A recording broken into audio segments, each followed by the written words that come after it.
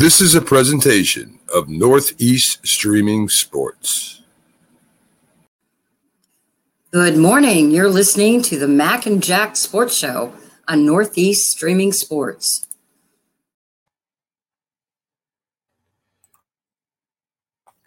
Good morning, everyone, and welcome to the Mac and Jack Sports Show, our Thursday edition. I'm your host, Mac, with your co-host, Jack Hirsch, boxing famous in the Hall of Fame and was in Golden Gloves, and he was all in boxing all his life since he was a teacher. So, but he also serves as my co-host and sports guru on the show, as he has more things in his mind that he remembers than the ESPN sports computer. So, Jack, good morning to you. How you doing today? Hey, good morning, Mac. That's some intro. Thank you. All right. The NBA playoffs last night, Jack. The Knicks and the Warriors both survive, pushing it to a game 6. The Knicks, Brunson scores 38 points. Barrett has 26. Randall's has 24 points. And they hold Jimmy Butler to 19 points. They were talking about how his ankle was kind of affecting him. Well, the one that really had a bad ankle was the one defending him, Jack. Grimes, even though he was hurt, he was all over Butler the whole game, played the whole game on a bad ankle, in some cases couldn't even run down the court. So the Knicks play their defense like they're supposed to. They win. They're down 3-2. They need to win the last 2 games. It's not impossible, but the odds are against them, Jack. I don't think they can do it. Yeah, we knew Jimmy Butler was hurting for Miami early in the series, but when you're up 3-1, you're still hurting a little bit. Sometimes you go at half speed. You don't go all out because you have that cushion. Worst case scenario, the Heat are going back to Miami for game 6. So they knew if they didn't wrap it up game 5, they have a game 6. And Jimmy Butler did come on in the second half, okay? Right. After slow starts. So when Miami creeped back into the game, he kind of turned it up a little level.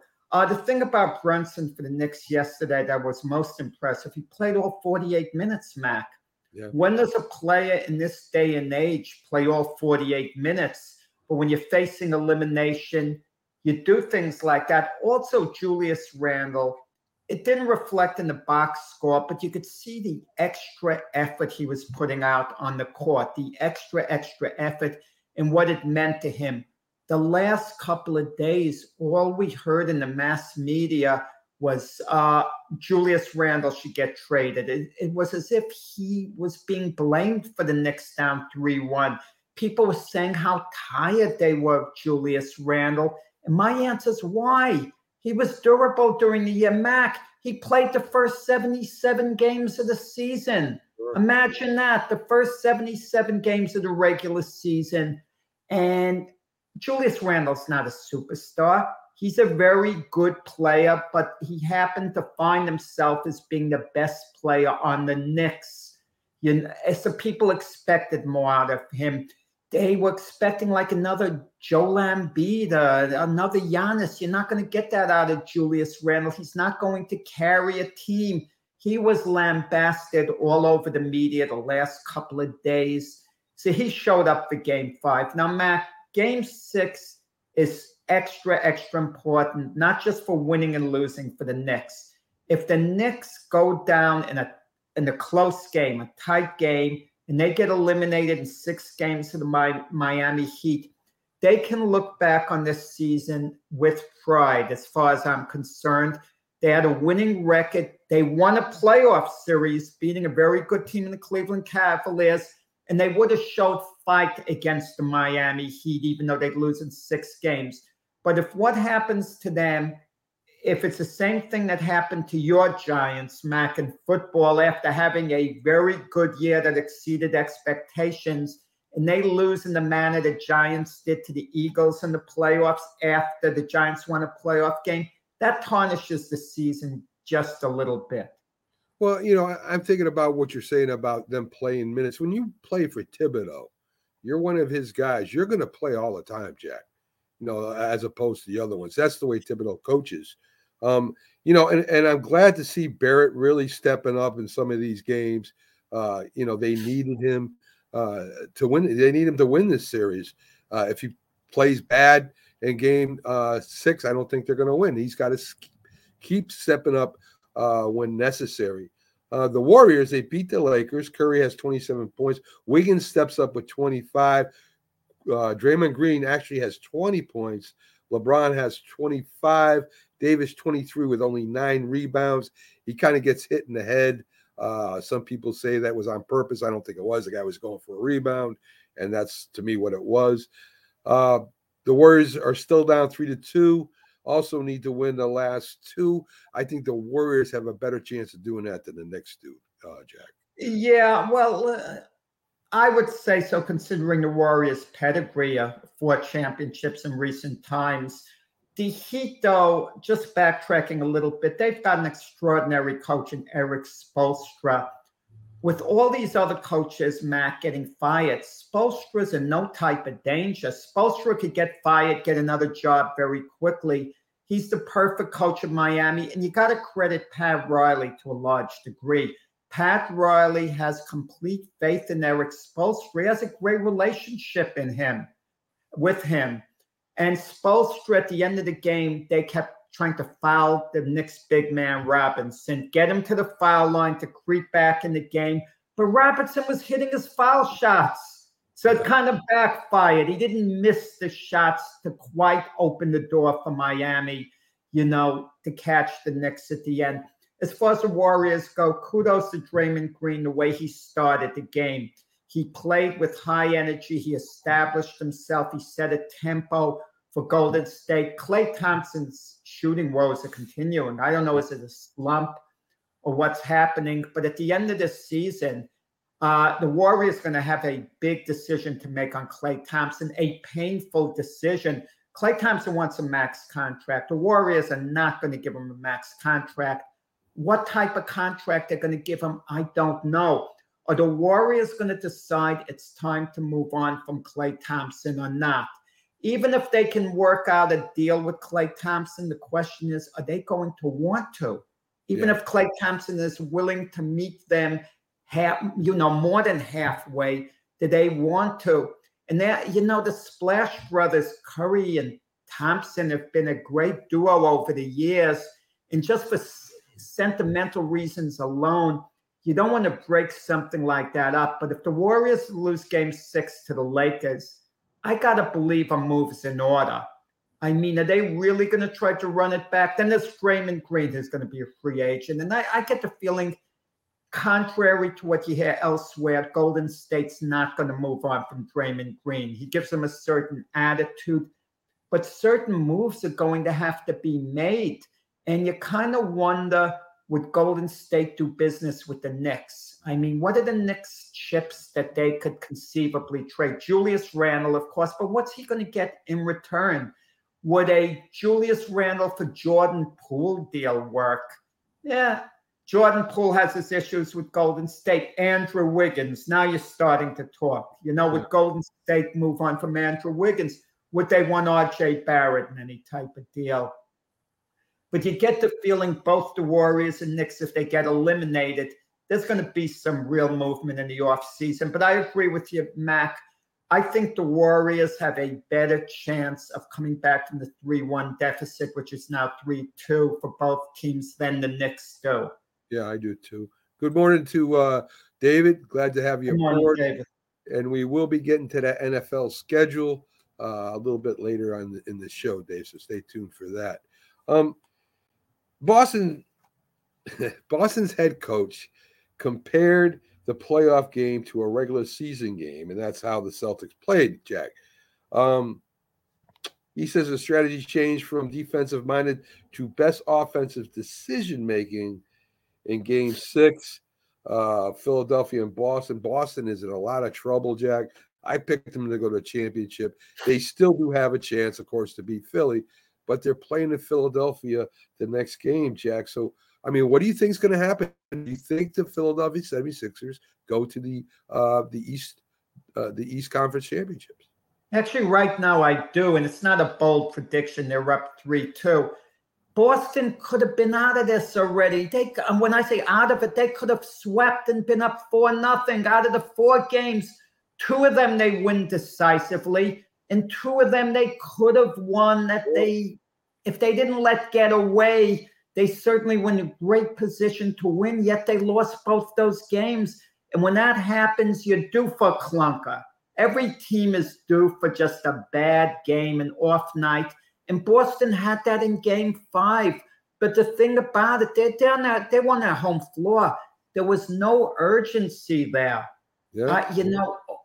You could tell with the bench, their starters on the floor, there was no urgency there. They're taking a lot of long 3-point shots from the corner that aren't going in. They're not having really the ball movement. You could tell the Sixers are really focused. And Maxi's coming up with a really big series. Tobias Harris is playing well. And we said those were the key guys in large part. We knew Embiid is going to be outstanding no matter what. You know that. Come on, this is Joel Embiid. Harden, is going to have every other game. He's probably going to have a big game, a really solid game. But Maxey and Tobias Harris, have really stepped up. And if they step up in Game 6, the Sixers are going to close the Celtics out. The Philly sports guy always complains, about his head coach. But he seems to be out coaching the Celtics head coach right now, Jack. He seems to know what to do against his team. And if the Celtics don't play defense like they did during the season, I don't think they're going to win this. And good morning, Joseph. Glad to have you on. Yeah, I think the Sixers might end it tonight. So, and he talks about Maxey too. Go ahead, Jeff. Yeah. Part of it is working the officials. After the Sixers won Game 5, you'd think Doc Rivers would be totally happy, not a complaint in the world about bad calls. But he was complaining as if they lost the game. And he had a point. There was one play at the end of the game, and it could have been a disaster for the Sixers had the Celtics won the game. Jason Tatum, in the last minute, he pushes off on Maxey, gives him an elbow. The moment that happened, Mac, I'm watching on TV, and I go, foul. And there was no call. That was insane. And the replay showed it was so ridiculously flagrant, that foul. How can an official not call it? Sometimes I think at the end of the game, there's so much at stake. Any big game, I think the officials, once in a while, they freeze. Because the most embarrassing thing for an official is to blow a false whistle if there's no contact. Yeah, that's the worst thing. If there's contact, you don't blow a whistle. There are complaints. You can sometimes get away with it as an official. Say, well, there wasn't enough contact, this or that. But if there's no contact at all and you blow the whistle, that's a bad look for an official. But Tatum's elbow, Mac, man, oh man, he knocked Maxey backwards. He stuck it out. Yeah. His forearm. He stuck his forearm out and shoved. Yeah. It was like WWE stuff. Well, Joseph and David are kind of going at it. One that looks like a Celtics fan, the other 76er fan. I don't count the Celtics out. Listen, would you be surprised if the Celtics came back and won the series? I wouldn't even be surprised. I think the Sixers are going to win it at this point, but I wouldn't be surprised if the Celtics came back and won it. If the Knicks won this series, I would be surprised, not shocked, surprised. Yes. If Golden State came back and beat the Lakers, I wouldn't be surprised. Right. So anyway. Hartford is old, Joseph. That's the problem. Hartford's long in the tooth. Let me put it another way. He still comes up with some really good defensive plays like he has in this series, but he's a little long in the tooth. And he kind of made he's made some big 3-pointers for him too in the clutch now and then. So Hartford's a big man. They need him for defense to clog the middle. Definitely. Jokic, of course, he did knock down the owner, of the other team there. he wasn't suspended yet. Now, of course, you're going to have some people, just some, that are going to throw a racial point here that, if it was Darryl Green, he would have been suspended. Now, Darryl Green and Jokic are two different players. Draymond Green. Draymond Green, sorry, not the defensive back for the Redskins. But he's not Draymond Green. Jokic normally doesn't, taunt people and get in people's faces, and Draymond Green does. So to say that, well, Draymond Green would have gotten suspended, yeah, he probably would have, or at least. Draymond Green's got a rap sheet. There you go. Then the biggest convicts, he's the equivalent of an NBA convict. Right. I mean, don't misunderstand me. He might be a beautiful man off the court, a great upstanding citizen off the court. We're just talking on the court, nothing more than being on the court. He's an on-the-court convict, Draymond Green. And again, strictly I'm talking basketball on the court. Off the court, he might be one of the finest gentlemen. I don't know. Right. So anyway, that's what the ex-NBA. I mean, these race baiters, I'm sick of them, Mac. Trying to make an example out of this. And come on. Yes. Come on. It's pathetic to mention this in the racial context with Jokic, and the Sun Zone. It's pathetic, Mac. And anyone mentioning it, I feel for them. I feel for them. Get on and do something more useful with your days than to look for stuff like this. But let me just say, Jokic showed a good sense of humor before warm-ups at Game 5. After what happened in Game 4, he walked across the court. He saw the Sun Zone, and he handed him a basketball. And the Sun Zone hugged him. But then Jokic also showed humor. He said, well, I was hoping he'd pay my $25,000 fine. And I thought about that, Mac. I thought about that. And I immediately thought, it would be a nice gesture by the Sun Zone to pay the $25,000 fine. It's like pennies to you in reality for all the money you have. And it's a nice gesture. And then I thought, no, don't pay the fine. Because if you pay the fine of a play on another team, now the league might dock you a draft choice. They might say you're interfering, you're doing something. They might come back and hit you with a much bigger fine. They'll say, oh, you have no business doing that. Here's $100,000 to fine. So the Sun Zone, even if he wanted to, and he had that in his heart to pay the $25,000, he can't really do that. Or maybe he's waiting till after the series. If he's allowed, he could check with the commissioner's office. You don't want to pay Jokic's fine during the playoff series because you want your guys to be gung-ho. Because Devin Booker was laughing after Game 4. You know what his owner did? He says, oh, he helped get us a technical. He was helping our team. There you go. So he was having some fun with that. And Jokic was good afterwards. It's done with. I think it was much ado about nothing when push came to shove. And it would have been ludicrous, I think, to suspended Jokic for an important playoff game over that little incident. And the Suns owner may have been the one more at fault, Mac, too. So maybe he should get banned from attending the rest of the series if you're going to suspend Jokic. Jack, in the NHL playoffs, I really haven't, I'll be honest with everyone, I really haven't been following that much.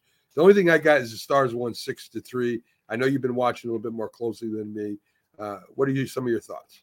Mac, I channel scan when there's good games on and I want to see them all.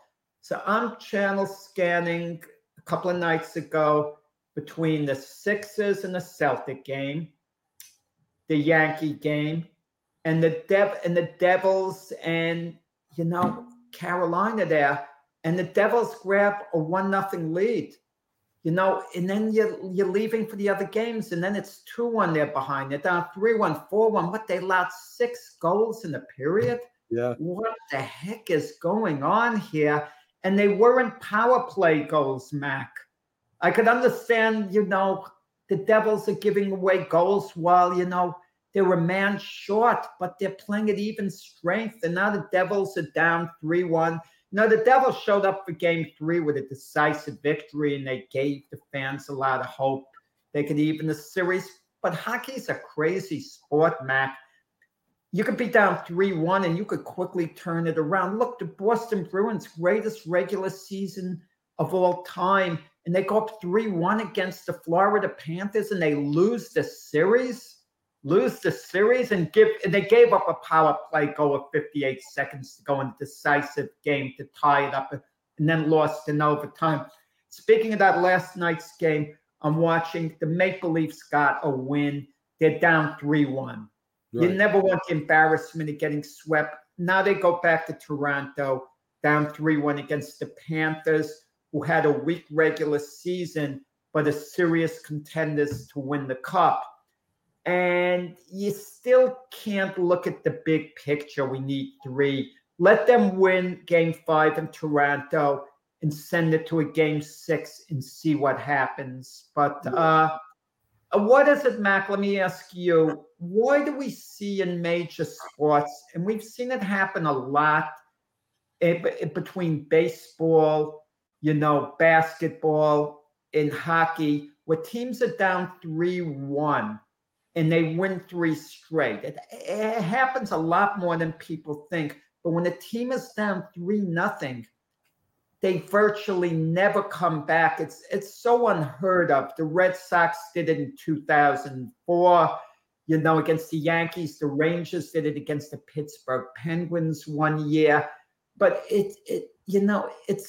and they usually don't even win 3 straight to make it 3 apiece. They don't, they're pretty much cooked. Maybe they'll win a game, maybe at most usually 2 games, but they don't come all the way back. What is it psychologically, Mac? I think it's just energy, Jack. I mean, when you're expending that much energy to win those 2 games, and then you just run out of gas. So I don't know if it's psychological or physical, maybe a little bit of both. But as you said, the Red Sox were the only, I didn't even know about the Rangers. The Red Sox was the only one that I can remember doing that. And, they say a game, sports is more mental than physical. And I guess mentally you could say emotionally too. So, I'm glad you're following the hockey playoffs. I just haven't had the time with everything else going on. So. I mean, one thing about the hockey playoffs, they're so unpredictable. Like anyone could always beat anyone else. It's not like the NBA usually was, but the NBA has kind of changed a bit this year. Like you take the Miami Heat. I was following them throughout the year. What a dull year that they have. No spark. No, it's like the Miami Heat now are waiting for the playoffs to begin.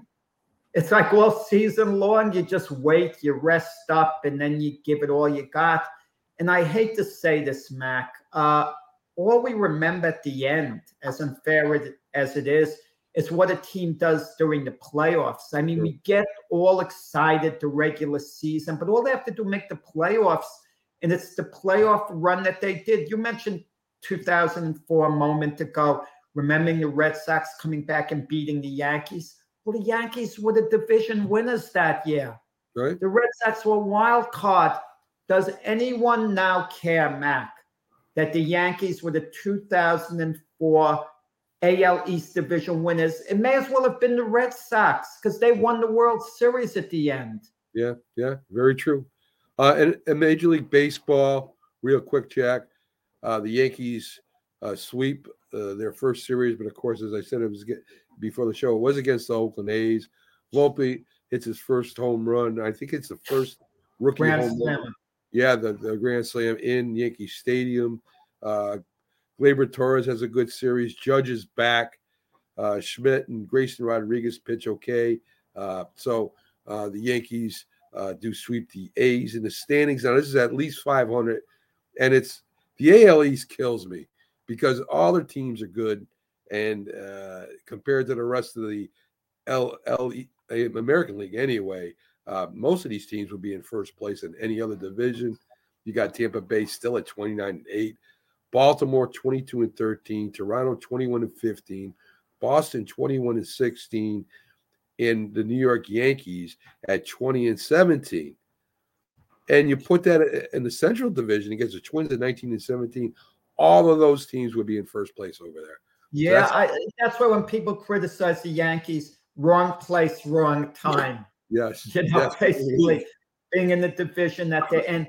A couple of things. Kelsey Johnson, the Red Sox close, he notched his 400th save. So that puts him in some really great company. No one thinks of him as being a future Hall of Famer, but if he can keep pitching, and imagine he gets up to 500 saves. I mean, how do you keep him out from a statistical viewpoint? If he could keep pitching for years to come.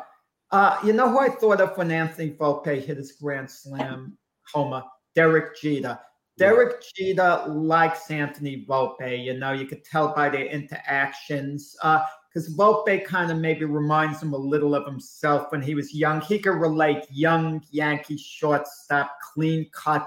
Derek Jeter, I believe, was Anthony Volpe's favorite player, as well. Derek Jeter just had one Grand Slam homer his entire career, and it was well into his career. And Anthony Volpe does it in this rookie season. And can you imagine if Derek Jeter didn't hit that one Grand Slam homer? People who always look at the negative will say, well, Derek Jeter never hit a Grand Slam homer, as if that's an impactful statistic, which it certainly isn't. Okay. Yes. But they point out complete nonsense. Okay. Yes. Because they have nothing else to talk about. Like, you see stuff on ESPN on First Take. They'll come up with these topics that are, just nonsensical, as I said. And I want to keep pounding them in. Yeah, true. In the NL, well, let's finish up the East. The American League. Texas at 21-14, California at 20-17. In the Central, Houston is at 18-18, Jack. Houston Astros in the West are at 18-18. They kind of dropped off a little bit this year, Jack, so far anyway. Yeah, let's see with Houston, whether they're just treading water or not, what's going on. Yeah, I hate to say at this point that it's too early in the season, but they played 36 games out of 162. And at some point, you think they're going to maybe surge, or maybe they just have World Series fatigue. They won the World Series last year, and they lost Justin Verlander, their Cy Young Award winner. They made other additions. We'll see it. Sometimes the players don't have the same hunger after winning a World Series. They got to the top of the mountain. It could be a little bit of a letdown. But in reality, it's kind of early as far as judging Houston. And Houston could get there as a wild card, even if they don't win their division, and then be a major threat when all's said and done. Very true. The NL East is the one I was talking about, Jack. Atlanta's at 25-11. They're having a great year so far. And they're the only team over 500. So the Mets, the Phillies, they're all below 500. In the Central, Pittsburgh's coming back down to earth. They're 21-17. They're only 1-9 out of over the last 10. Milwaukee's at 20-17. And in the West, the Dodgers, 23-17, have rose to the top. Arizona's still hanging in there at 20-16. And the Padres right now are at 19-17. So that's a little view of baseball early. We'll get more into it as the season goes along. NFL news, Jack. Some of the games have been put out by the NFL. You have the Black Friday, Jets playing Miami. Christmas Day, the Eagles and the Giants, one of the oldest NFC rivalries next to the Bears and I think the Lions, if I'm not mistaken, or the Packers and the Bears. Sorry. New Year's, you have Kansas City against Cincinnati. That'll be a good one. And you also have Miami and Frankfurt. They're playing in Frankfurt, Germany versus the Chiefs. So they let some of the season out. They still haven't let out the whole schedule. That's supposed to be later on today, Jack. But Miami and Kansas City and Germany? Yes. I'm a little surprised, Mac, because normally when they put a game overseas like they have in London, they don't give you the marquee matchups. Right. Because the fans are just happy to see any NFL football. Oh, the NFL's here. They're going to pack the place and they're going to be happy. But that is a heck of a game. You know, Tyreek, there are always storylines, Max. Always storylines. Tyreek Hill playing against his old team, the Chiefs, for the Dolphins. He's going to want to have a big game. But I don't want to hear Tyreek Hill's getting any type of revenge because the Chiefs won the Super Bowl without him last year. Right. But Tyreek Hill isn't getting any revenge even if he catches 5 touchdown passes. Game, Mac, we look at these games from a different viewpoint. People in another part of the country, certain games have more appeal to them than others. For me, the non-New York game that has the most appeal, being located in New York, that I look most forward to are the Chiefs and the Bengals. Yes. That's a rivalry. The Chiefs edged them in a championship game. The idiot mayor of Cincinnati who helped the Chief team by, taunting the Chiefs and Patrick Mahomes beforehand. They should vote that fool out of office, okay? You know what I mean? His opponent should say he cost our team a chance to go to the Super Bowl with this stupidity. Sure. Okay, but that is a heck of a game right there. Who are your favorite primetime teams, Mac? You think that the NFL would be to exhibit? Of course, you'd have to say the Chiefs. That would be maybe number one. Over the Jets? Yes, they're still even with Aaron Rodgers, all the drama. I think so. I think the Chiefs are still the major team out there. Super Bowl team, Patrick Mahomes, whole 9 yards. I think they're number one. Number two is close. The Jets would, of course, be one of those teams. I think Cincinnati is one of those teams now. Yeah, I think they're one of the teams now. The Eagles, of course. The Eagles, Eagles. That's a big one. The Cowboys, because of their name. They're always going to be got it. So I think those would probably be it. The Giants, not so much. If they get Saquon Barkley on the team, he does have star appeal, but nothing like a Patrick Mahomes or it's a quarterback-driven league. But even some of the weaker teams last year who drafted high, we were talking before the show, Indianapolis playing Anthony Richardson. Want to see him? As a curiosity factor, Mac, I want to see him at quarterback. I'm curious. I'm not as curious about Bryce Young or CJ Stroud. I know those guys are going to be good. I know what they're capable of doing. Anthony Richardson's an X factor. Yeah. A complete X factor. What he might, do, what he might not do. I think something has to be said about playing for a new team that makes a team more attractive. If Aaron Rodgers is still with the Packers, they would still be a box office draw, but Aaron Rodgers wouldn't be as appealing to watch as he is now in a Jet uniform. You kind of want to see what he's doing in a Jet uniform, the energy, the excitement, that's brought to the Jet franchise.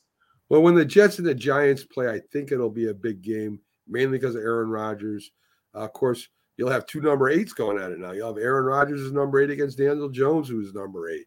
So that'll be interesting. I can't wait to see the Giants defense sack Aaron Rodgers about 6 times, and that will be the highlight of my day. So I'm looking forward to that game. That's for sure. Well, I don't know about that. I don't think any team, any player can afford to look ahead. But with that said, I'm sure the teams get a copy of the players see the schedule and they target a game far in advance. Sure. It's on their mind. Like if Aaron Rodgers, I don't think the Jets are playing the Packers this year. I didn't hear about it. But if the Jets were playing the Packers, Aaron Rodgers is eyeing the game. Sure. It's on his mind. But then again, it's on your mind, but you got to put it out of your mind. You can't seriously think of the game until that week, because if you get caught looking ahead, that's when you run into trouble. The Giants and Jets are more alike than we want to admit. Of course, Rodgers is better than Jones. I think Saquon's better than any running back the Jets have right now.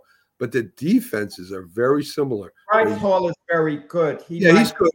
He might wind up in Saquon Barkley territory. Right. this year if he stays healthy, maybe. Right. But Saquon Barkley is outstanding. Right. One of the best backs in the league, for What's sure. going to be interesting is going to see those two young, aggressive defenses. They're both young. They're both aggressive. And that will be a heck of a show for real football fans like me. I'll watch that with enthusiasm more than I'll care about, the passing and the passing game. That's me though, Jack. So I guess you could call him a quarterback legend. He's done more than a player in certain respects, and I'm talking about Joe Kapp. He died at 85. A running quarterback, really, if you want to say one of the first real running quarterbacks, him and Bobby Douglas, maybe you would say. He won a championship with the Vikings. He won a championship in the Canadian Football League. He won as a coach that crazy game where the band came on the field. It was a Rose Bowl, I think, Jack. Oh, yeah. So he did three things that no other quarterback has done. Go ahead. He didn't win a Super Bowl championship. He won an NFC championship. He took the Vikings to Super Bowl IV against the Chiefs. Joe Kapp was a terrible passer. He didn't throw well. I have to be honest about it. Did not throw well. He was just a tough guy. He would run. He was a big, strong quarterback who could absorb the contact. He willed his team to victory. A lot of short passes. They had a good running game. They had an elite defense, the Vikings. And he was just a tremendous leader. And his shortcomings, his limitations as a quarterback were exposed against a top-flight Chief defense in the Super Bowl.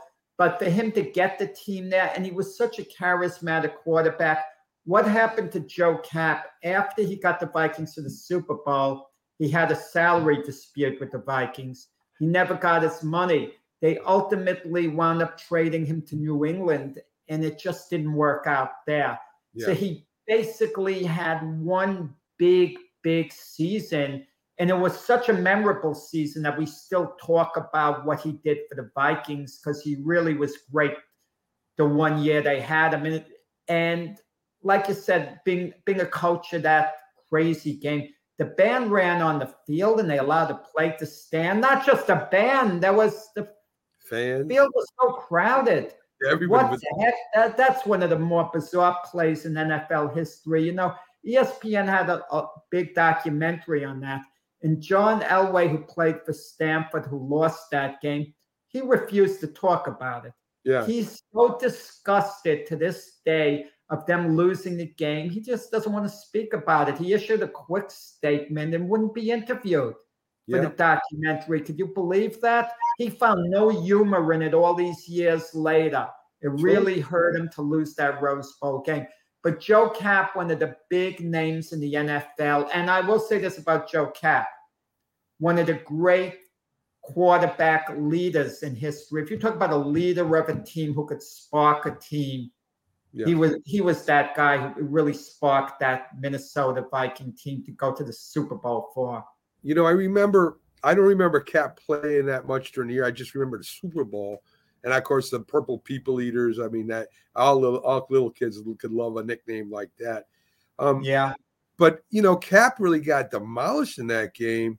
He tried to run with the ball, but as you said, that defense that the Chiefs had with Buchanan, they were a tough defense. They were. They were elite. That day, they were better than the Vikings defense was.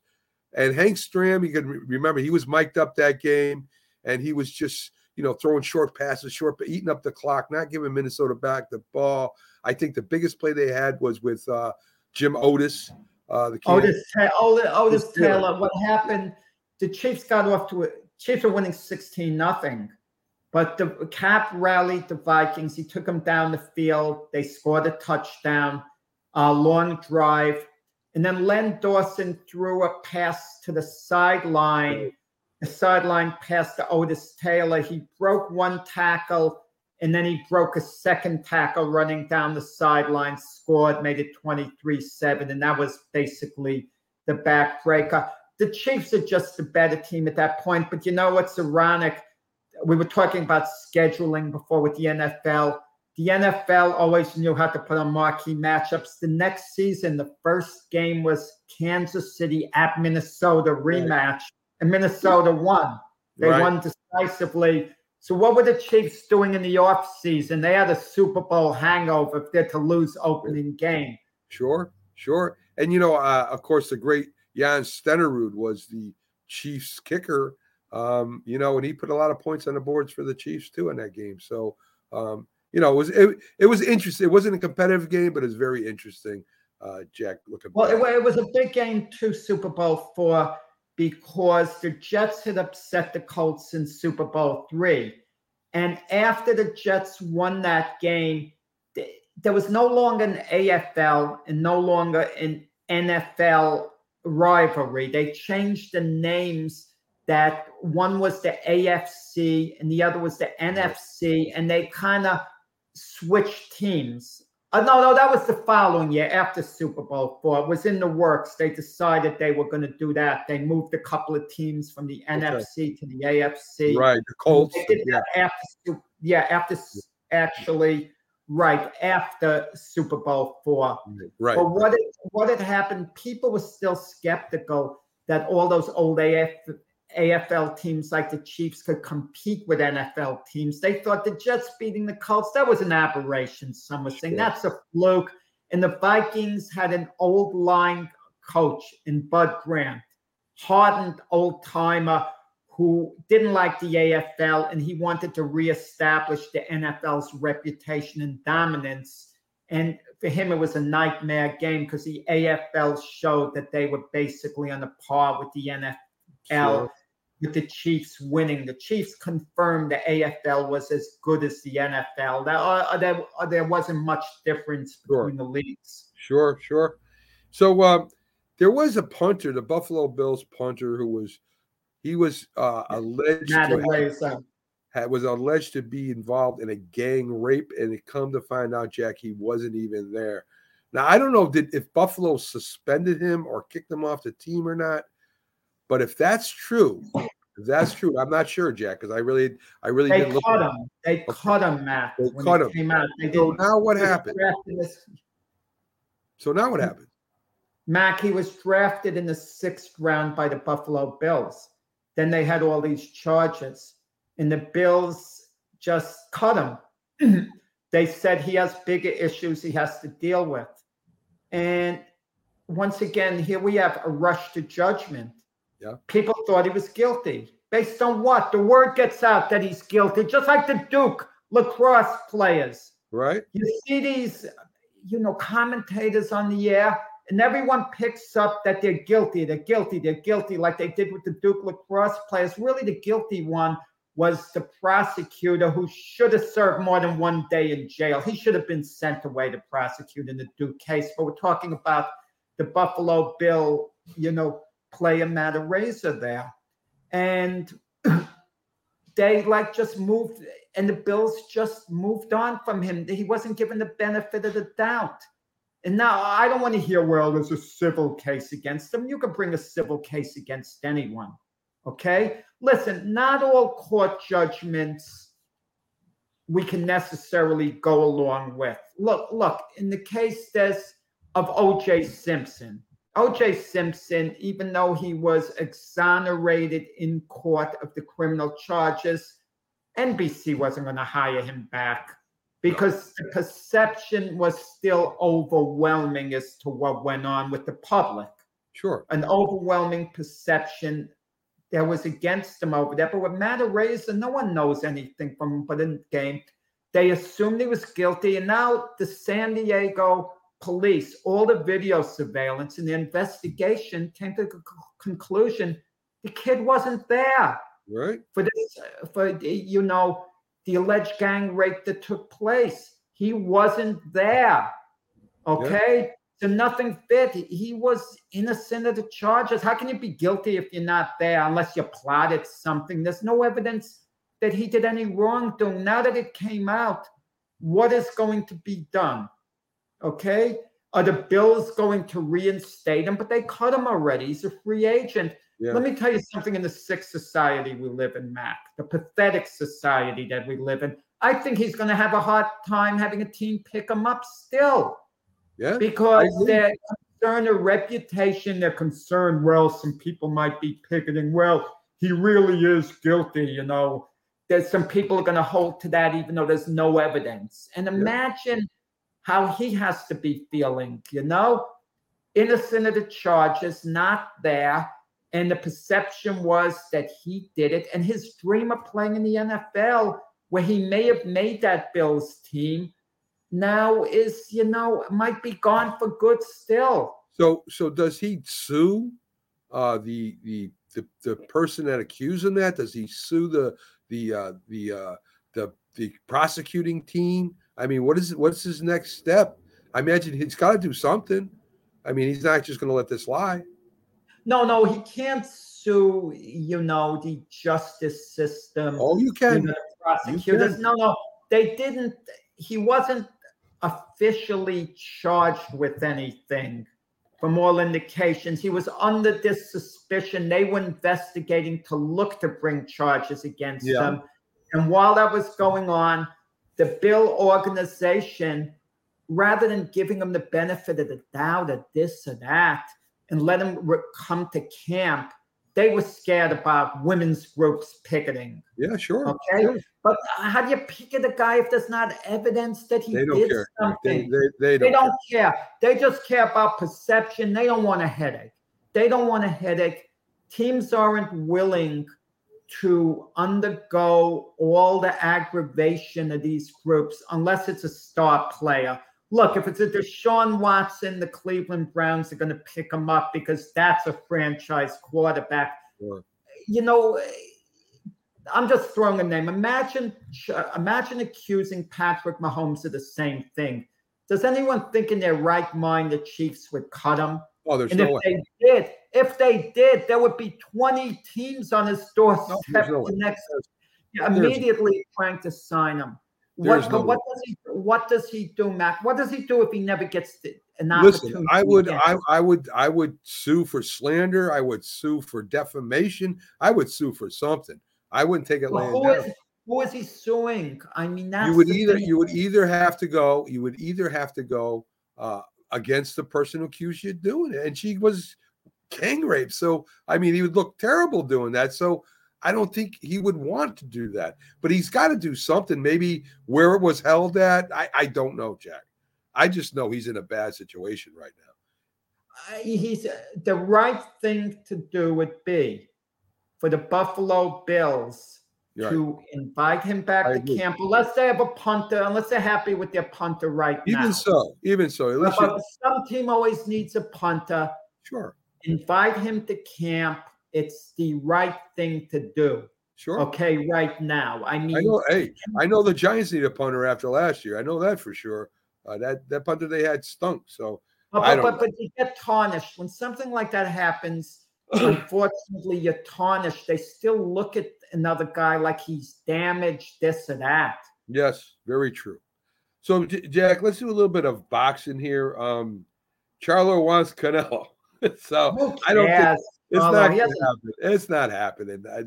Charlo, Jamal. Let him fight. Jamal's coming off an injury. Jamal hasn't fought in the longest time because they want Canelo. I don't even pay attention to this nonsense. They fight for rival promoters. Of course, he's going to say this and say that. You fight Canelo, you automatically win as soon as you sign the contract when you fight Canelo. And I'll tell you why, because Canelo is where you make the most money. Sure. So when you lose, you still win. Of course you do. They got some boxing coming up here, Jack, in the next week. Zorro versus Burton on Fight TV, May 12th. Is that a good fight to watch? Wait, Zorro versus Burton? Yes. I don't know what the... Well, forget those fights, Matt. May 20th, we have Lomachenko and we have Haney fighting. That's what day are we on today? I lost track of the days, Mac, over here. That's next weekend, of course. Yes. We have Lomachenko and Devin Haney. We look forward to that. Raleigh Romero, the guy who got stopped by Tank Davis. He's fighting this weekend against Ismael Barroso. Right. Okay. I mean, maybe that's the fight you meant there. And that fight has a little bit interest, but they're kind of second tier fighters.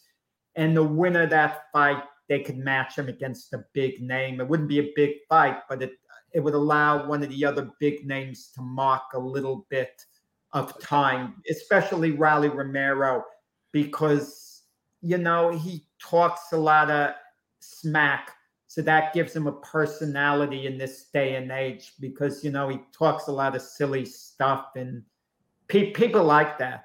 They like the athletes who talk silly, like Patrick Beverly, Dylan Brooks, who pop off. And even though they don't back it up by their performance, it's intriguing to, Jack, people. Don King, your old friend Don King announces he signed a second fighter, former 4-time world champion, Aaron, the problem, Broner. Adrian Broner never won a legitimate world championship. It's in this day and age, it's a joke. 4-time world champion, 4-time belt holder. Say belt holder.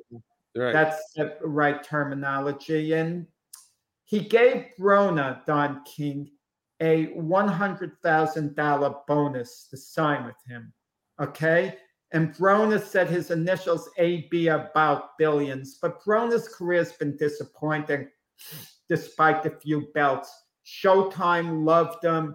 The PBC had him. They promoted him well for a while. He's another one who had acted pretty, I don't know if it's the word obnoxious, but you could say obnoxious. A lot of stuff came out of his mouth that shouldn't.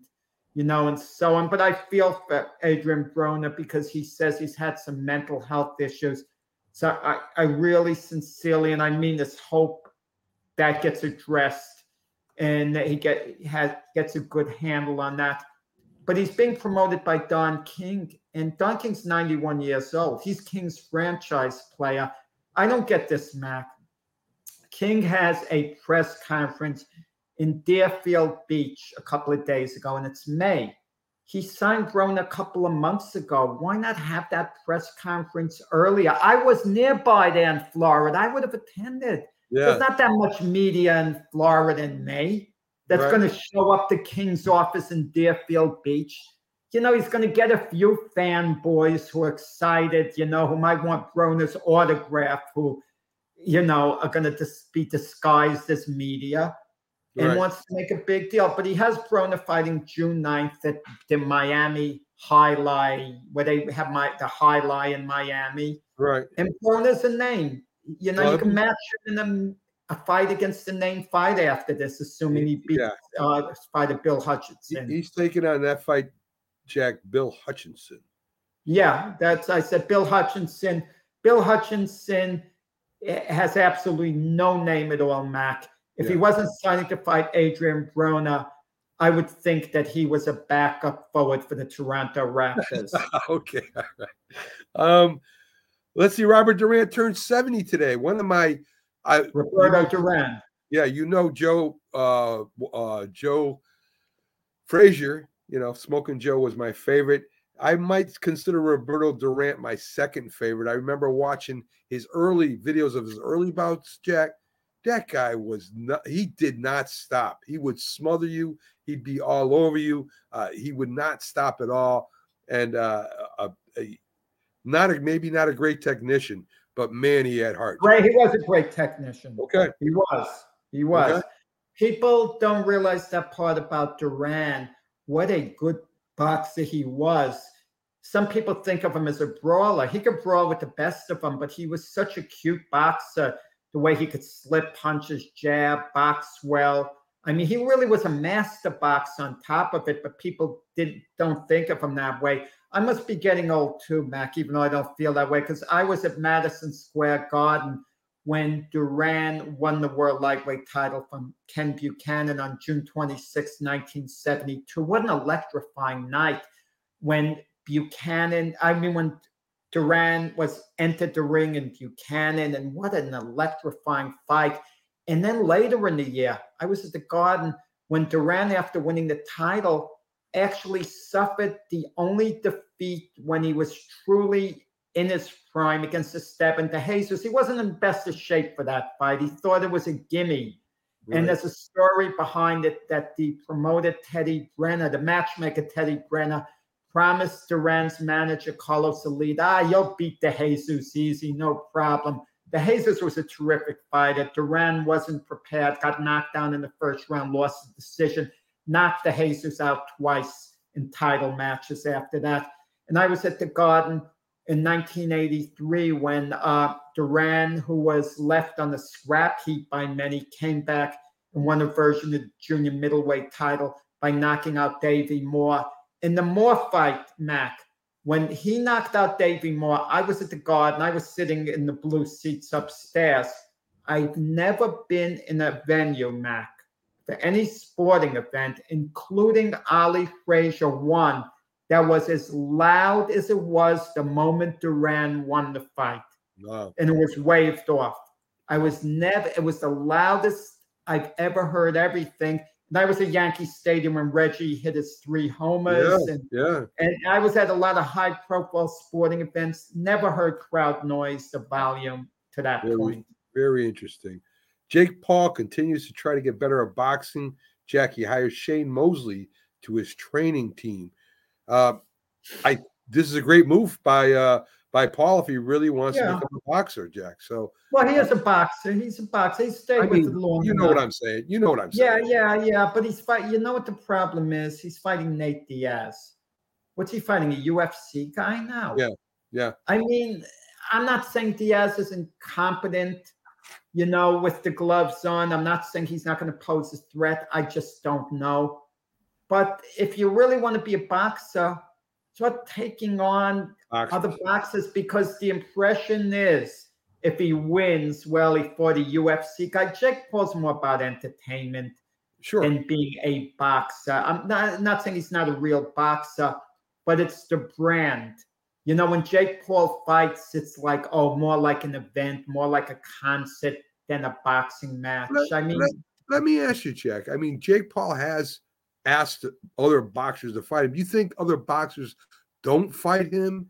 Well, he hasn't asked other boxers to fight him. Didn't he ask Lomachenko or somebody to fight him? I forget. Oh, he may have been. No, you know what Jake Paul might be doing? Yeah. He may have mentioned to Canelo and Mayweather. You're right, Mac. But those are cash-out fights, Mac. That's absolutely ridiculous. Sure. You put him in with one of those guys, he's absolutely going to lose and get stopped. The money is going to be so great, he automatically wins on the payday he's going to get. But back to my point, do you think maybe the boxers don't really – they kind of think he's a joke, that he's really not a boxer? They want to fight him. Everyone wants to fight him because of the payday involved. Okay. Paul Frack, a retired boxer who's going into the International Boxing Hall of Fame next month, he says he'll come out of retirement to fight Jake Paul. I mean, they're looking at the chops because Jake Paul's not going to hurt them in the ring. They're not going to get hurt. And they're going to get a tremendous payday. Everyone would want to fight Jake Paul. I mean, why wouldn't they? Listen, Mac, I would consider coming out of retirement to fight Jake Paul. I mean, come on. Do you think who would be if Jake Paul was to fight a boxer, who would you pick for him to fight his first bout against? No idea, Mac. No idea off the top of my head. It would probably be an unknown fighter, carefully selected, who you'd have to scout. Someone he would beat, but who could give him a little bit of a fight, because you don't want a 2-round walkover. Right. Someone inept who goes down immediately. They'll get ridiculed. You want to start matching him more with fighters who maybe have 10 wins, 4 losses, and start building them up to a point. Okay. All right. So Jack could promote or manage Jake Paul's career. No, he's doing fine on his own. Look, he's an entertainer. He's making big money. Yes, he is. He doesn't need to live the life of a real fighter and build up his record and fights. He's there to get his paydays right now. I think he wants. There's nowhere else to go. But I think he wants. I think he wants to become a real boxer, Jack. I think deep down he wants to. But anyway, folks, we are at the end of the program today. Thank you for joining us. Thanks to Joe and David and the others, and thanks for the love at the top there. We love you guys too. So we'll be back tomorrow, Friday, with Keith Angle, with Byron Williams and the Philly Sports Guy, bringing you the best, hottest updates in sports. Should have a lot more NBA news for you. Maybe the NFL schedule will be released sometime today, so we'll be able to talk about that more. About when the games will be and stuff like this. Everything is still to be determined from what I read this morning. So we'll see you tomorrow. Have a great day. It's Thursday, so just take it easy. Make it to Friday. We'll see you tomorrow, guys.